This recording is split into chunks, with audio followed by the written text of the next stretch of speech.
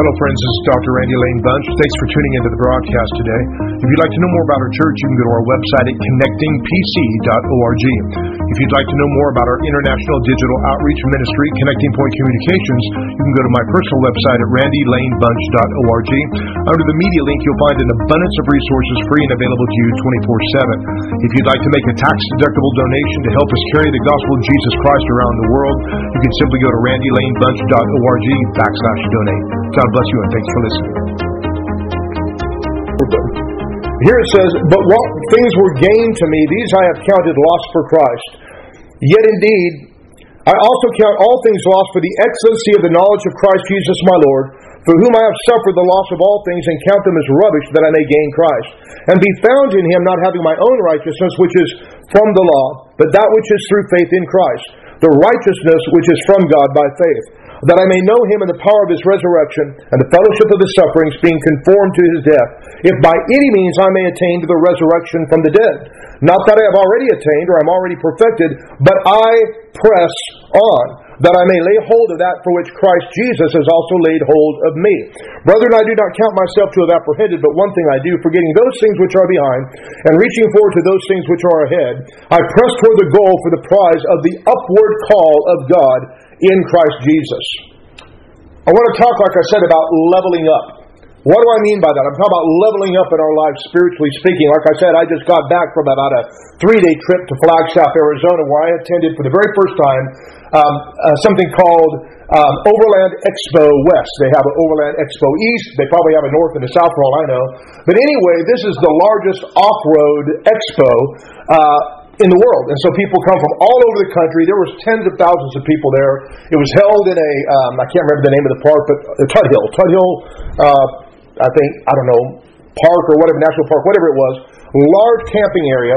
And there were literally hundreds upon hundreds of vendors, exhibitions, classes being held, all on off-roading, overlanding, that kind of thing. And you can imagine that every vendor that had anything to do with Jeeps, and I found out what's really kind of cool. I told Maria, I said, even more so than Jeeps, Toyota Tacomas were probably the number one vehicle for off-roading that were demonstrated there. So I got two of the best. I got a Jeep and a Tacoma, so we're good to go.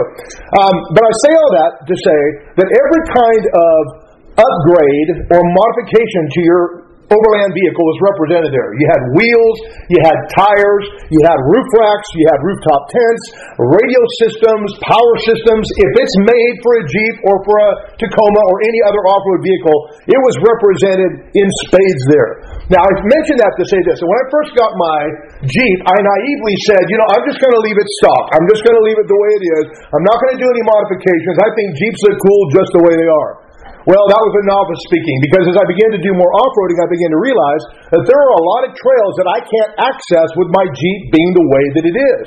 And so for, I don't know, about the last 6 months now, I've been talking to a four-wheel parts store in Bakersfield about getting about a 3.5-inch lift. So that's on the docket to do, and, saving up, getting ready to do that. So I'll have more ground clearance, I'll have, just more. It'll level my Jeep up, and that's what I'm talking about. Because there's some obstacles, some trails I can't access, some obstacles I can't overcome with my Jeep the way it is. And I think sometimes in the life of the believer, we run into obstacles or can't access places God wants us to go simply because we have not leveled up. Now, that term leveling up comes from the gaming world. I grew up playing video games. I remember, some of us remember Pong when it first came out. It was just a little line on either side of the television and a dot that went back and forth, and we could actually manipulate that. And we thought, man, we have arrived at technology. It's amazing to me that back in the day, the 1900s, they were going to close the patent offices because they thought that every invention that could be invented had already been invented. And they knew nothing about the technological and information age and the explosion of knowledge we would have in these days. But today we have virtual reality, we have 3D imaging, we have all this stuff that's actually quite terrifying when you think about the different applications that can be made. But of course, the gaming world has benefited greatly for that. So in the gaming world, and I know this because I have 4 kids, and that's one of the quality ways I spend time with them, Xbox, PlayStation, all that kind of stuff, Nintendo, all the above. And usually when you're playing a game like that, whether it's an adventure game or what they call a first-person shooter game, you have varying levels of difficulty depending on, number one, the difficulty level you set at the beginning of the game, and how far in the game you go. And generally at every level, you have a certain amount of challenges you have to face. And at the end of that level, to progress to the next, you have to fight the primary antagonist of that level, which is typically called a boss. and that boss is bad. I mean, when you first meet up with him, I've been in rooms where suddenly the boss appears and he kills me in 2 seconds, literally. And so the only way to defeat that boss is to level up. And the way you do that is by gaining life and experience points by continuing to play the game. There have been some bosses I have probably fought 100 times before I finally beat him. But if you just keep at it, keep gaining experience and strength and all that kind of skill, your skill level, you'll eventually overcome it. Well, behold, I show you a parable. I think this is a great analogy of the times in which we live. I think there are a lot of believers today that are succumbing to the challenges of our current cultural moment, being overwhelmed and failing in life because of a failure to level up. And today, if ever there was a time to up our game, to level up, it's now. Jesus spoke of a time where he said in Matthew 24:12, and because of lawlessness, he said, because lawlessness will abound, the love of many will grow cold. That's right. What does that mean? It means that we're in danger of experiencing apathy, indifference, and cynicism because of all the stuff we see. We see some of the absolute nonsensical stuff that's going on in our world. We roll our eyes and we think, man, if they want to go to hell that bad, let's just let them. And if we're not careful, that sense of cynicism and apathy and indifference can kind of creep into our hearts. We have to guard against it because we are God's only solution to the poisons of this world. We're to be light in the darkness. We're to be salt and light in a world that otherwise would be quickly tainted and spoiled. God has called us to be difference makers in our world. And of course, this attack is not just something that Satan is launching against the world. There are specific attacks that the devil is launching against the church itself. In 1 Timothy 4:1, I'll just read it to you. It's with one verse. But we've talked about it a number of times before. It says, now the Spirit expressly says. Now think about it. Paul is saying, this is what the Holy Ghost is saying very clearly. That's what that means. The Spirit expressly says that in the latter times, that's our time, some will depart from the faith, giving heed to deceiving spirits and doctrines of demons. Now I'm not trying to make a case for once saved, always saved, or the other, but you can't depart from a building unless you're in the building. So this is talking about believers departing from, walking away from the faith. And right now, there are masses of what we call deconversion stories. People that, well, I was once a Christian, even some people who are, professed leaders in the church that are now saying, I've lost my faith, I'm walking away, oftentimes because they're succumbing to the cultural pressure that's being placed upon. You don't want to be one of those narrow-minded, bigoted Christians, do you, that see only truth one way? And because of that kind of pressure, a lot are kind of recanting on their faith, some even leaving their wives and saying, well, I'm just being true to the real me now.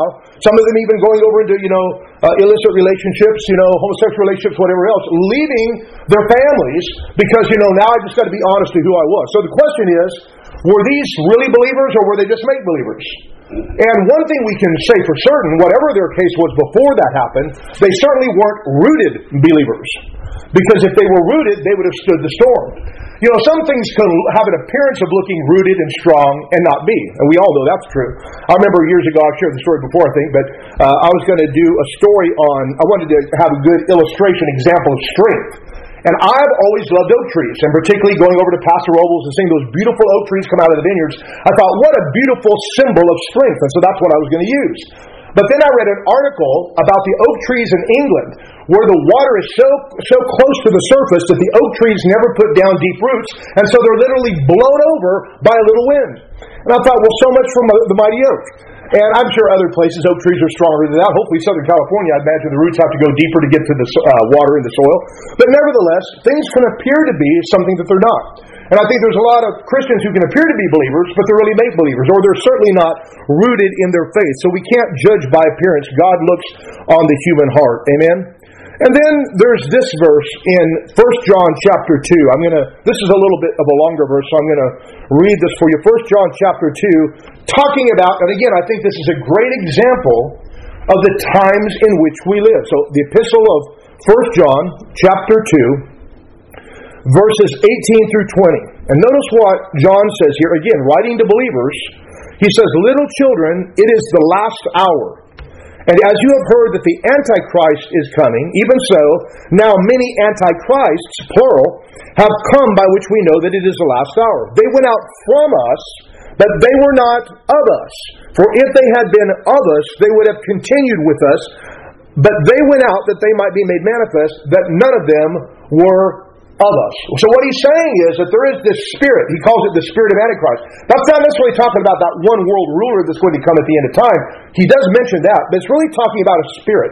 A general spirit that just fights against Christ and against the message of the gospel, but also we are the body of Christ. So it's not just an assault against Jesus. What good would that do? He's in heaven, totally unperturbed by the devil.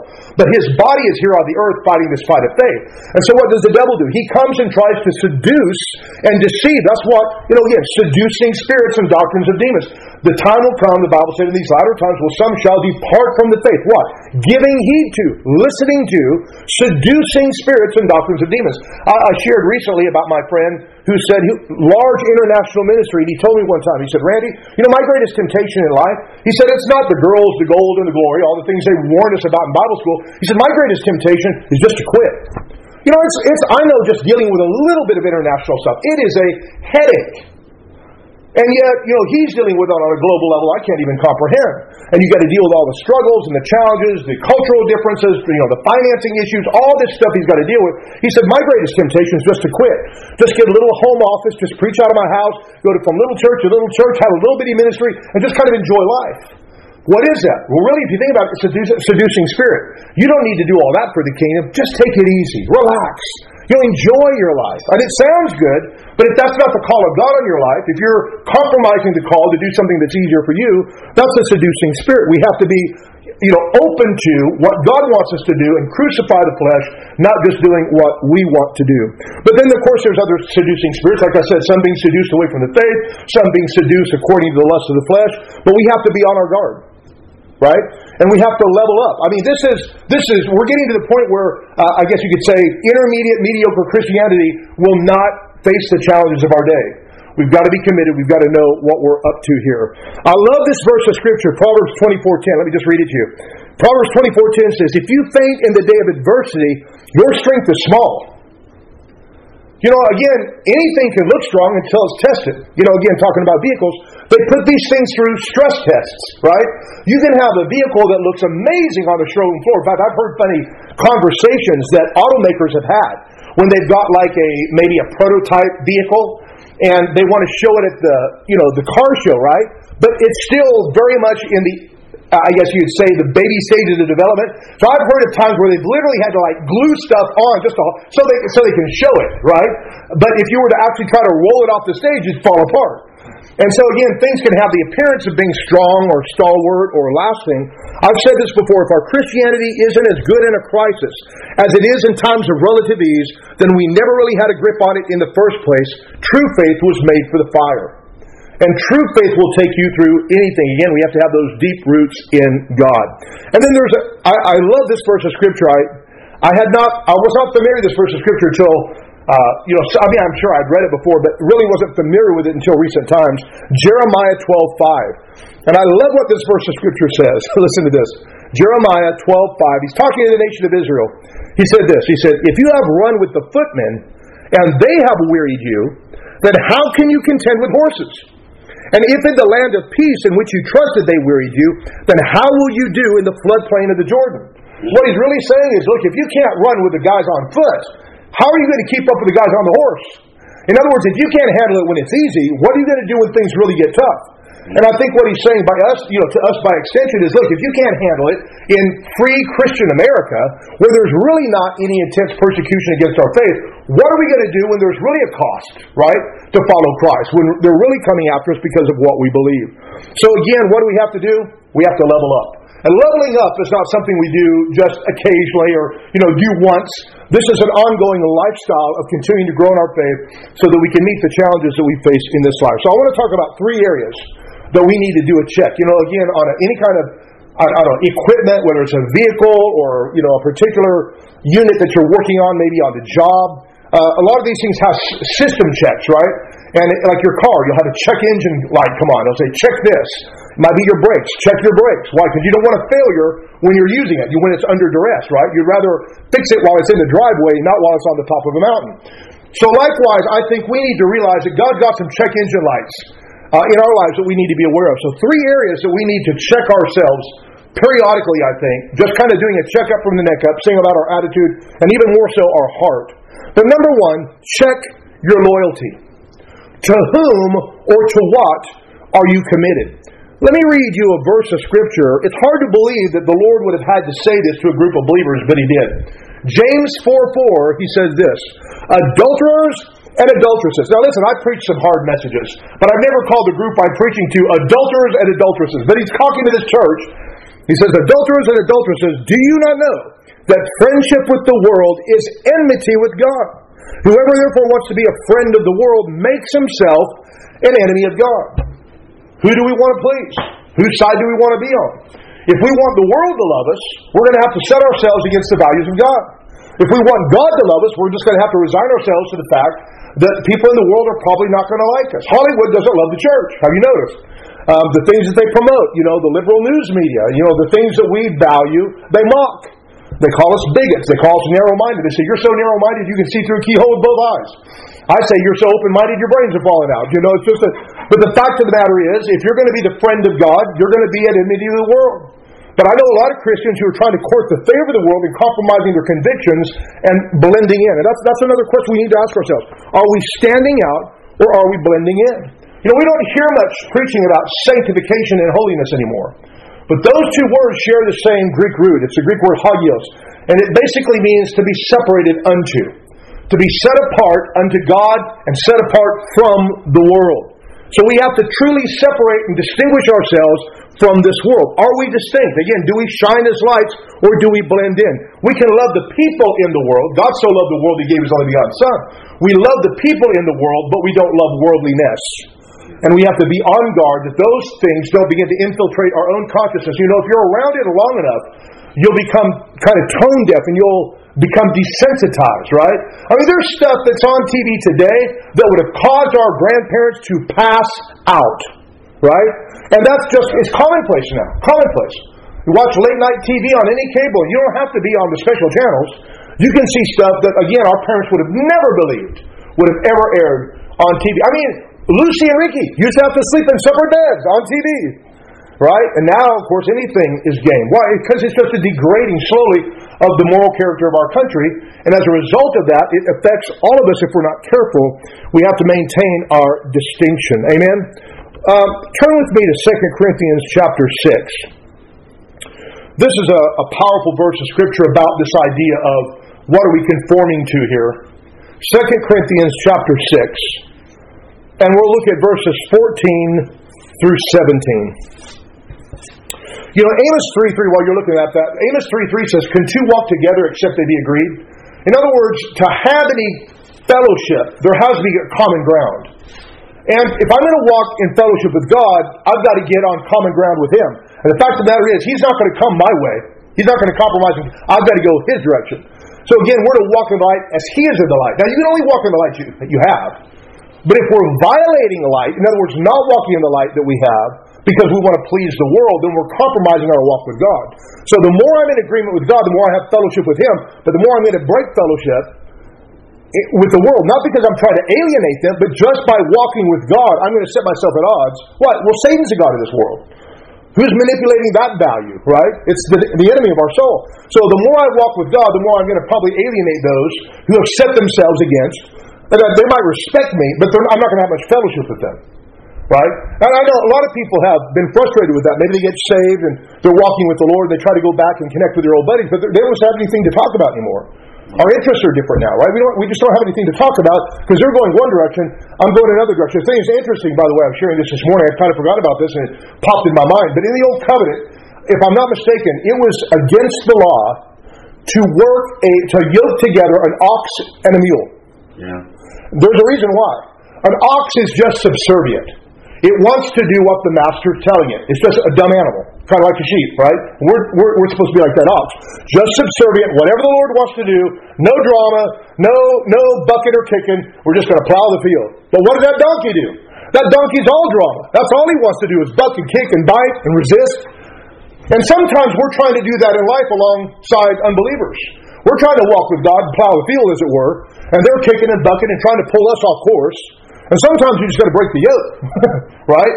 And that's exactly what the Bible here says in 2 Corinthians chapter 6, notice beginning verse 14. Do not be unequally yoked together with unbelievers. Now people say, well, you should marry an unbeliever. It doesn't say anything about marriage. That certainly would be true, because that's the most intimate relationship you can have. But this could be any kind of yoking. Right? I mean, if you're a believer that's passionate for God, your best friends are going to probably be other believers that are passionate for God. You're not going to have a bunch of heathen, unbelieving, worldly folk. What do you have in common with them? Nothing. So do not be unequally yoked together with unbelievers. For what fellowship has righteousness with lawlessness? And what communion, that word means fellowship as well. What communion has light with darkness? And what accord has Christ with Belial? Or what part has a believer with an unbeliever? So light and dark, Christ and the devil, these are likened to the believer and the unbeliever. And the Bible said we really don't have any fellowship with these guys. We don't have that common ground. Now there's nothing wrong with having common interests to where you can reach the world, but you don't have a lot of common ground. Like I joked this morning, I said, I was just at this event, right? I have a common interest with a lot of unbelievers that also like four-wheeling and off-roading. But I didn't go to a heroin convention, right? I went to an off-roading convention. That's where a lot of people miss it. They say, well, I want to be good friends with my buddies, so I'll go do the same things they do, hopefully being able to witness. And it never works. They always end up falling back into that old lifestyle.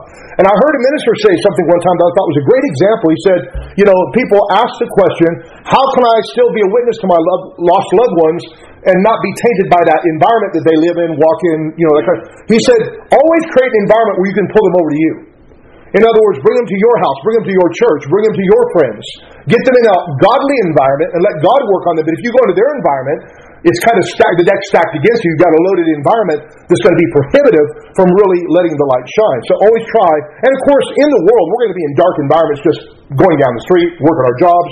But always shine as a light. Never allow your witness to be compromised. And so he goes on, in verse 16, what agreement has the temple of God with idols? For you are the temple of the living God. As God has said, I will dwell in them and walk in them. I will be their God, and they shall be my people. Therefore, come out from among them and be separate. That's that word sanctified. Be separate, says the Lord. Do not touch what is unclean, and I will receive you. I will be a father to you, and you shall be my sons and daughters, says the Lord Almighty. So again, that idea of being separate. I remember years ago, I was watching a commercial by the president of eHarmony. Now, I don't know if you know much about eHarmony, but it's a dating site. But the president of eHarmony is a Christian, and he created that website to hopefully establish long-term relationships between people of like precious faith. That was his, ultimate goal. And of course, people that are not believers utilize the site and find one another as well. But his goal was to try to find people that are well-matched. And I remember the commercial that he gave. He said, we match people on 29 levels of compatibility. And I thought to myself, I don't even think I have 29 levels to me, let alone 29 levels of compatibility with anybody else. But what he's trying to establish is this, is that the more common ground you find with someone, the deeper your communion can go, the deeper your relationship will go. And people say, well, opposites attract. Yeah, they do for a little while, and then they just annoy. You can't base a relationship on opposites. It has to be based on common foundation, particularly values and things like that, or our faith. And so again, if we're going to have fellowship and relationship with God, we have to have that communion with Him, that common ground with Him. And as we do, as I said, that's going to take us away from the world. So again, check our loyalty. What are we devoted to? Is it to the world and our old friends, our buddies? Well, I couldn't leave them. What kind of friend would I be? Well, if those friends drag you to hell, what good is that? Right?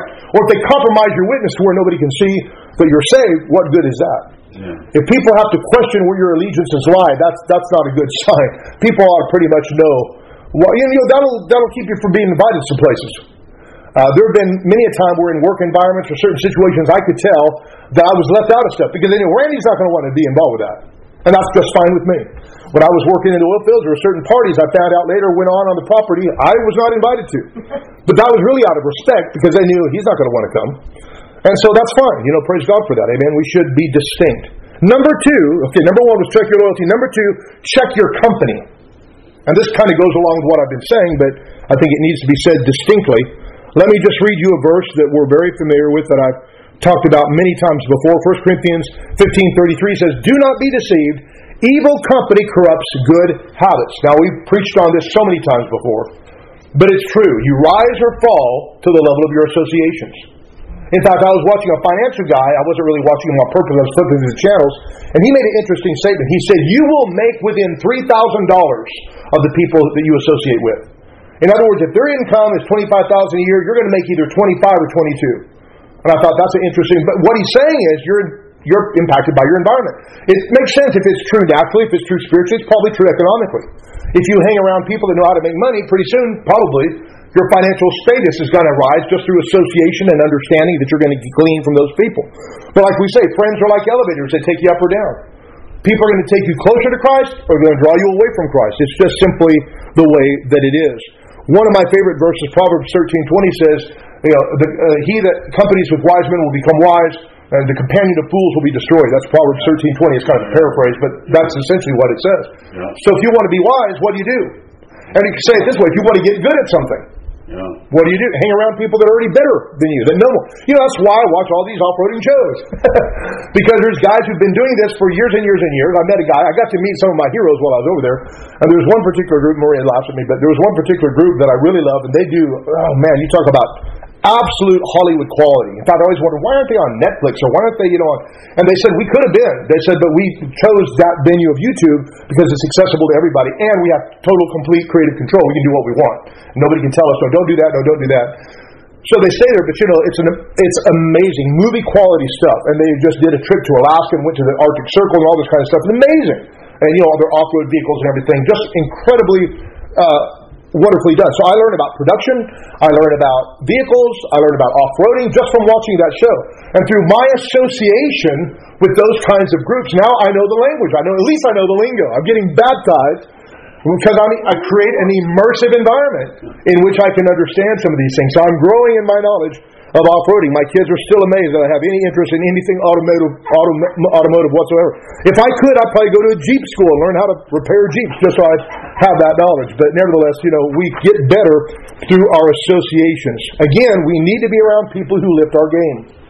You think about the sports world. Of course, Tom Brady being, the greatest quarterback maybe that's ever played the game. It's interesting that he has turned 7th-round draft picks into Hall of Famers. One of his receivers, Julian Edelman, was a 7th-round draft pick. He was the MVP of one of the Super Bowls they won recently. Not the one with Tampa Bay, but the last one he won with the Patriots. Julian Edelman, a 7th-round draft pick, was the MVP of the game. How? In the Super Bowl. How? Because if you're going to play a Tom Brady, you better catch that ball when he throws it to you. So you got to lift your game. And we were watching the Golden State Warriors the other night, and there was one of the players on that team. We were so thrilled for him. His name's Kevon Looney. He's the center. And he's kind of one of those role players. He's never mentioned in the same breath of Steph Curry or Klay Thompson or Draymond Green, the stars that won all the championships. But he was actually there with them during that time. He won a couple of championships with them. But the other night, he had the most points he ever scored in a game. He got 21 points, because usually he's a rebounder. He's, blocking for Steph, and he's just a role player. But the other night, he was the MVP of the game. There's no doubt about it. He had all these rebounds. He scored 21 points. They said he hadn't scored 21 points in a game since his freshman year in college. And he had an MVP caliber game. And even the coach whispered something to his ear, and he came out and they were both smiling. I imagine he said something like, you were the MVP of this game. And when they asked him and others, how did this happen? This has to do with playing with champions. When you play with other champions, that championship DNA gets in you. And I began to think about it. We need some spiritual Hall of Famers in our life. Yeah. We need people in our lives that lift our game, that help us to see a different standard.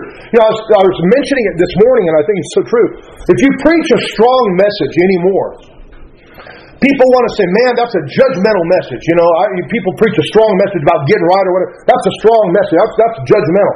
And I asked a question this morning. If you were to drop a plumb line and stand, something you built up against that plumb line, and all of a sudden you realize that what you built is like this, would you say, man, that plumb line, it's just so judgmental?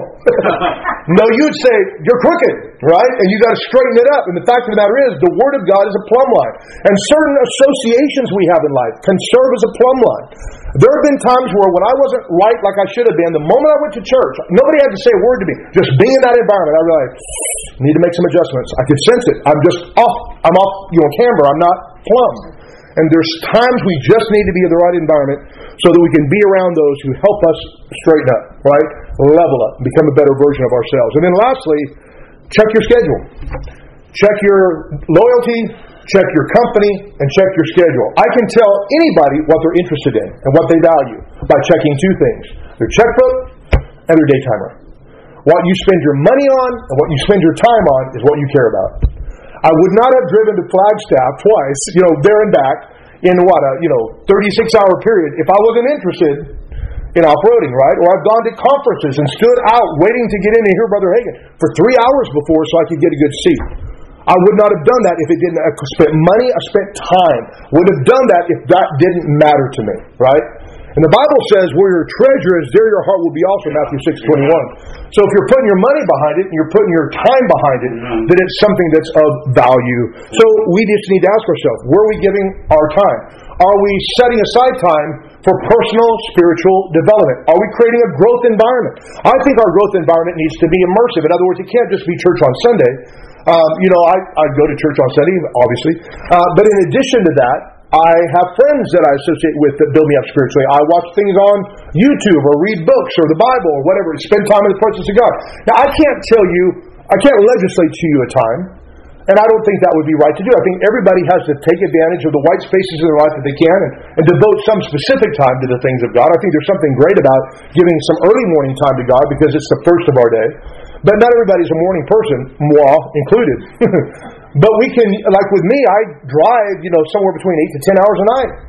So I use a lot of that time feeding myself, building myself up, spending time in prayer. That's where one of these messages came from, is spending that time with God, developing and creating for myself best I can a spiritual growth environment. So those are the three areas. And so checking our devotion, checking our company, checking our schedule. What are we giving ourselves to? It requires love, it requires time and devotion, and it requires the right atmosphere of people around us. I've found this to be true, that there have been times where I've outgrown some of the things that got me to a certain place. There's an old saying, dance with the one that brung you. And I understand that, but there have been times where the people that brought me into something chose to stay at a certain level. And I realized if I'm going to grow beyond this, I've got to find a new crew. And it's not that you're leaving behind people or that I can't associate with you anymore, but you just realize some people are content at reaching a certain level, and if you're going to get beyond that, you've got to find a different group. You've got to find people that are going to inspire you, compel you, encourage you, get on you. It's people you can be accountable to in the sense that if I'm going to be around these people, or if I'm going to be in this environment, I've got to lift my game. And I think there's something so healthy about that. There have been certain teachers that God brought into my life. I'll never forget, even my spiritual father, Brother Hagin. There was a time when I was younger, thinking I knew everything before I knew anything at all. I read one of his books and thought he was nuts. Well, the fact was, he was just on a completely different planet than me. He was just so far above where I was that to me he sounded like a crazy man. Well, now I look back and I realize I was the crazy man, right? I just wasn't in a place where I could even hear what he was saying. I had so far to grow. And so we have to allow God, I think, to bring in and out of our lives those voices, right? There are certain ministries that are called to minister to people at a certain level. Maybe they bring them out of the nursery and into the playroom. It's kind of like they help, but that's kind of where they stay. And that's the purpose of their ministry. Nothing wrong with that. But then there are other people who maybe take you to the next level. And I've found that throughout my life, there are voices that have come and gone, influences that have come and gone. I can go back and listen to those old messages. I almost said tapes, because that's what they were back in those days, are their cassette tapes. I don't think I ever had 8 tracks of preaching, but I did have cassette tapes. And I could go back and listen to all those tapes, and they wouldn't do for me now what they did for me then. Any more than eating baby food would do for me now what it did when I was a baby. I don't think I would enjoy that, right? But at the same time, there's stronger meats I eat today and can digest and do something with. And I've found that God has done that for me. He's brought people into my life that challenge me in a way that I could not have even heard or responded to when I was younger. But now it speaks to me in a different way. And there's been times, and you'll experience this, where you'll get excited about something you hear and try to share it with someone else, and they're just not in a place to hear it.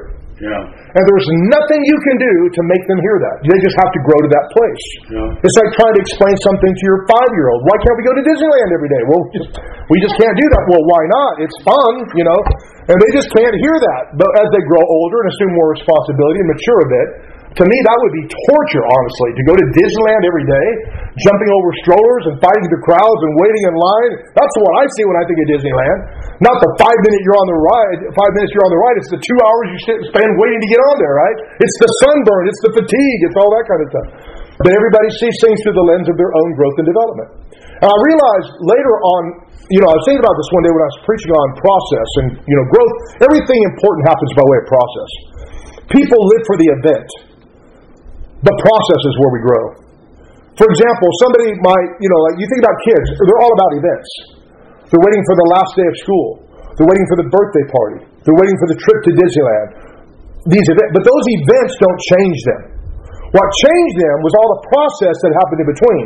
Getting up in the morning, brushing their teeth, taking a bath, eating their food, going to school, learning what they need to learn, becoming mature, responsible people. That happens every day. It's a boring process, but that's where we grow. So we don't grow through events. I know people that go from one Christian event to another and never grow. They're ever learning and never coming to the knowledge of the truth because they won't take time to apply that knowledge in the day-to-day areas of life. They want to amass all this knowledge, but knowledge puffs up. The love edifies. What are you walking in? That's what's important, not what you know, right? And you can hobnob with all. That's why I say you'll never meet anybody less impressed with somebody's pedigree or name or, I worked with so-and-so, brother. Well, good for you. It doesn't mean you're that person. It doesn't mean you're mature by association. Gehazi, that was the servant of Elisha, went and stole from Naaman the Syrian and ended up with the leprosy that Naaman had because he was a jerk. and that didn't make him, just because he served Elisha, didn't make him Elisha, right? And just because we're in church, like Corrie ten Boom's dad said, I don't know if he really said this or if it was just in the movie, but I remember seeing The Hiding Place years ago, and Corrie ten Boom was complaining to her dad about somebody that was supposed to be a Christian and wasn't acting like one, and he said, honey, just because a mouse is in the cookie jar, don't make it a cookie. And I think sometimes, just because you stand in the garage, don't make you a Buick, right? And I think some people have been in the church, but they haven't got enough of the church down in them, right?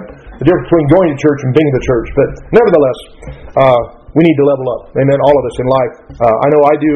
Every time I preach, it's usually God speaking to something that awakens a need in me. And I find that I doubt very seriously if I'm the only one in the room that needs to hear those things. Usually God speaks to all of us in something that we can relate to and see the need of. Amen. Let's pray. Father, thank you so much for your goodness, your mercies. We thank you for the opportunity to level up, to face the challenge, to check ourselves in these areas, Father God, of our loyalty, our devotion. What are we associating with? What common ground do we have with you and with those that are pursuing you? What have we embraced and clung to that's still of the world that maybe we need to let go? And also, Father, checking our company. Who are the people with whom we associate? How much are they drawing us to Christ? Or how much do we just hang around them because it's easy? It takes no challenge. It doesn't really do anything to foster growth in us.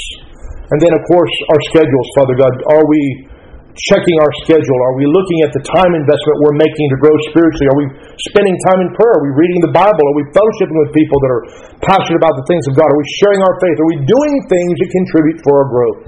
So help us, Father God, to examine these areas, and I'm sure there's so many others we could talk about, but just for starters, Father God, as we look at these areas of our life, may we rise up, may we grow up, may we level up, may we become the people that you've called us to be, that we can be the agents of change in the world. We give you thanks and praise for it, Father. And Lord, as we're praying, I just pray, Father, for the people watching online, Father God, that you'd minister life and healing to them. If there's anybody watching and they don't know Christ, the Bible said whoever calls on the name of the Lord will be saved. It doesn't have to be fancy or flowery. You just have to believe that Jesus died for your sins, that He bore your burden on Calvary that you might be saved. All you have to do is say, Jesus, I'm a sinner. I can't save myself. I turn management of my life over to you. Come into my heart. Change me. Make me brand new. Be my Lord and Savior. Jesus, I put my faith and trust in you, and you can be born again. And Father, we pray for those watching that you would move upon their hearts. Bless them. Minister healing and life to them.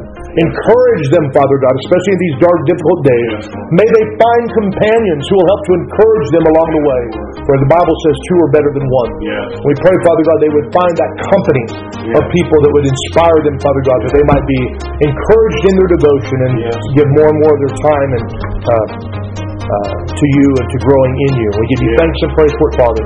In Jesus' name we pray. Thanks for tuning into our broadcast.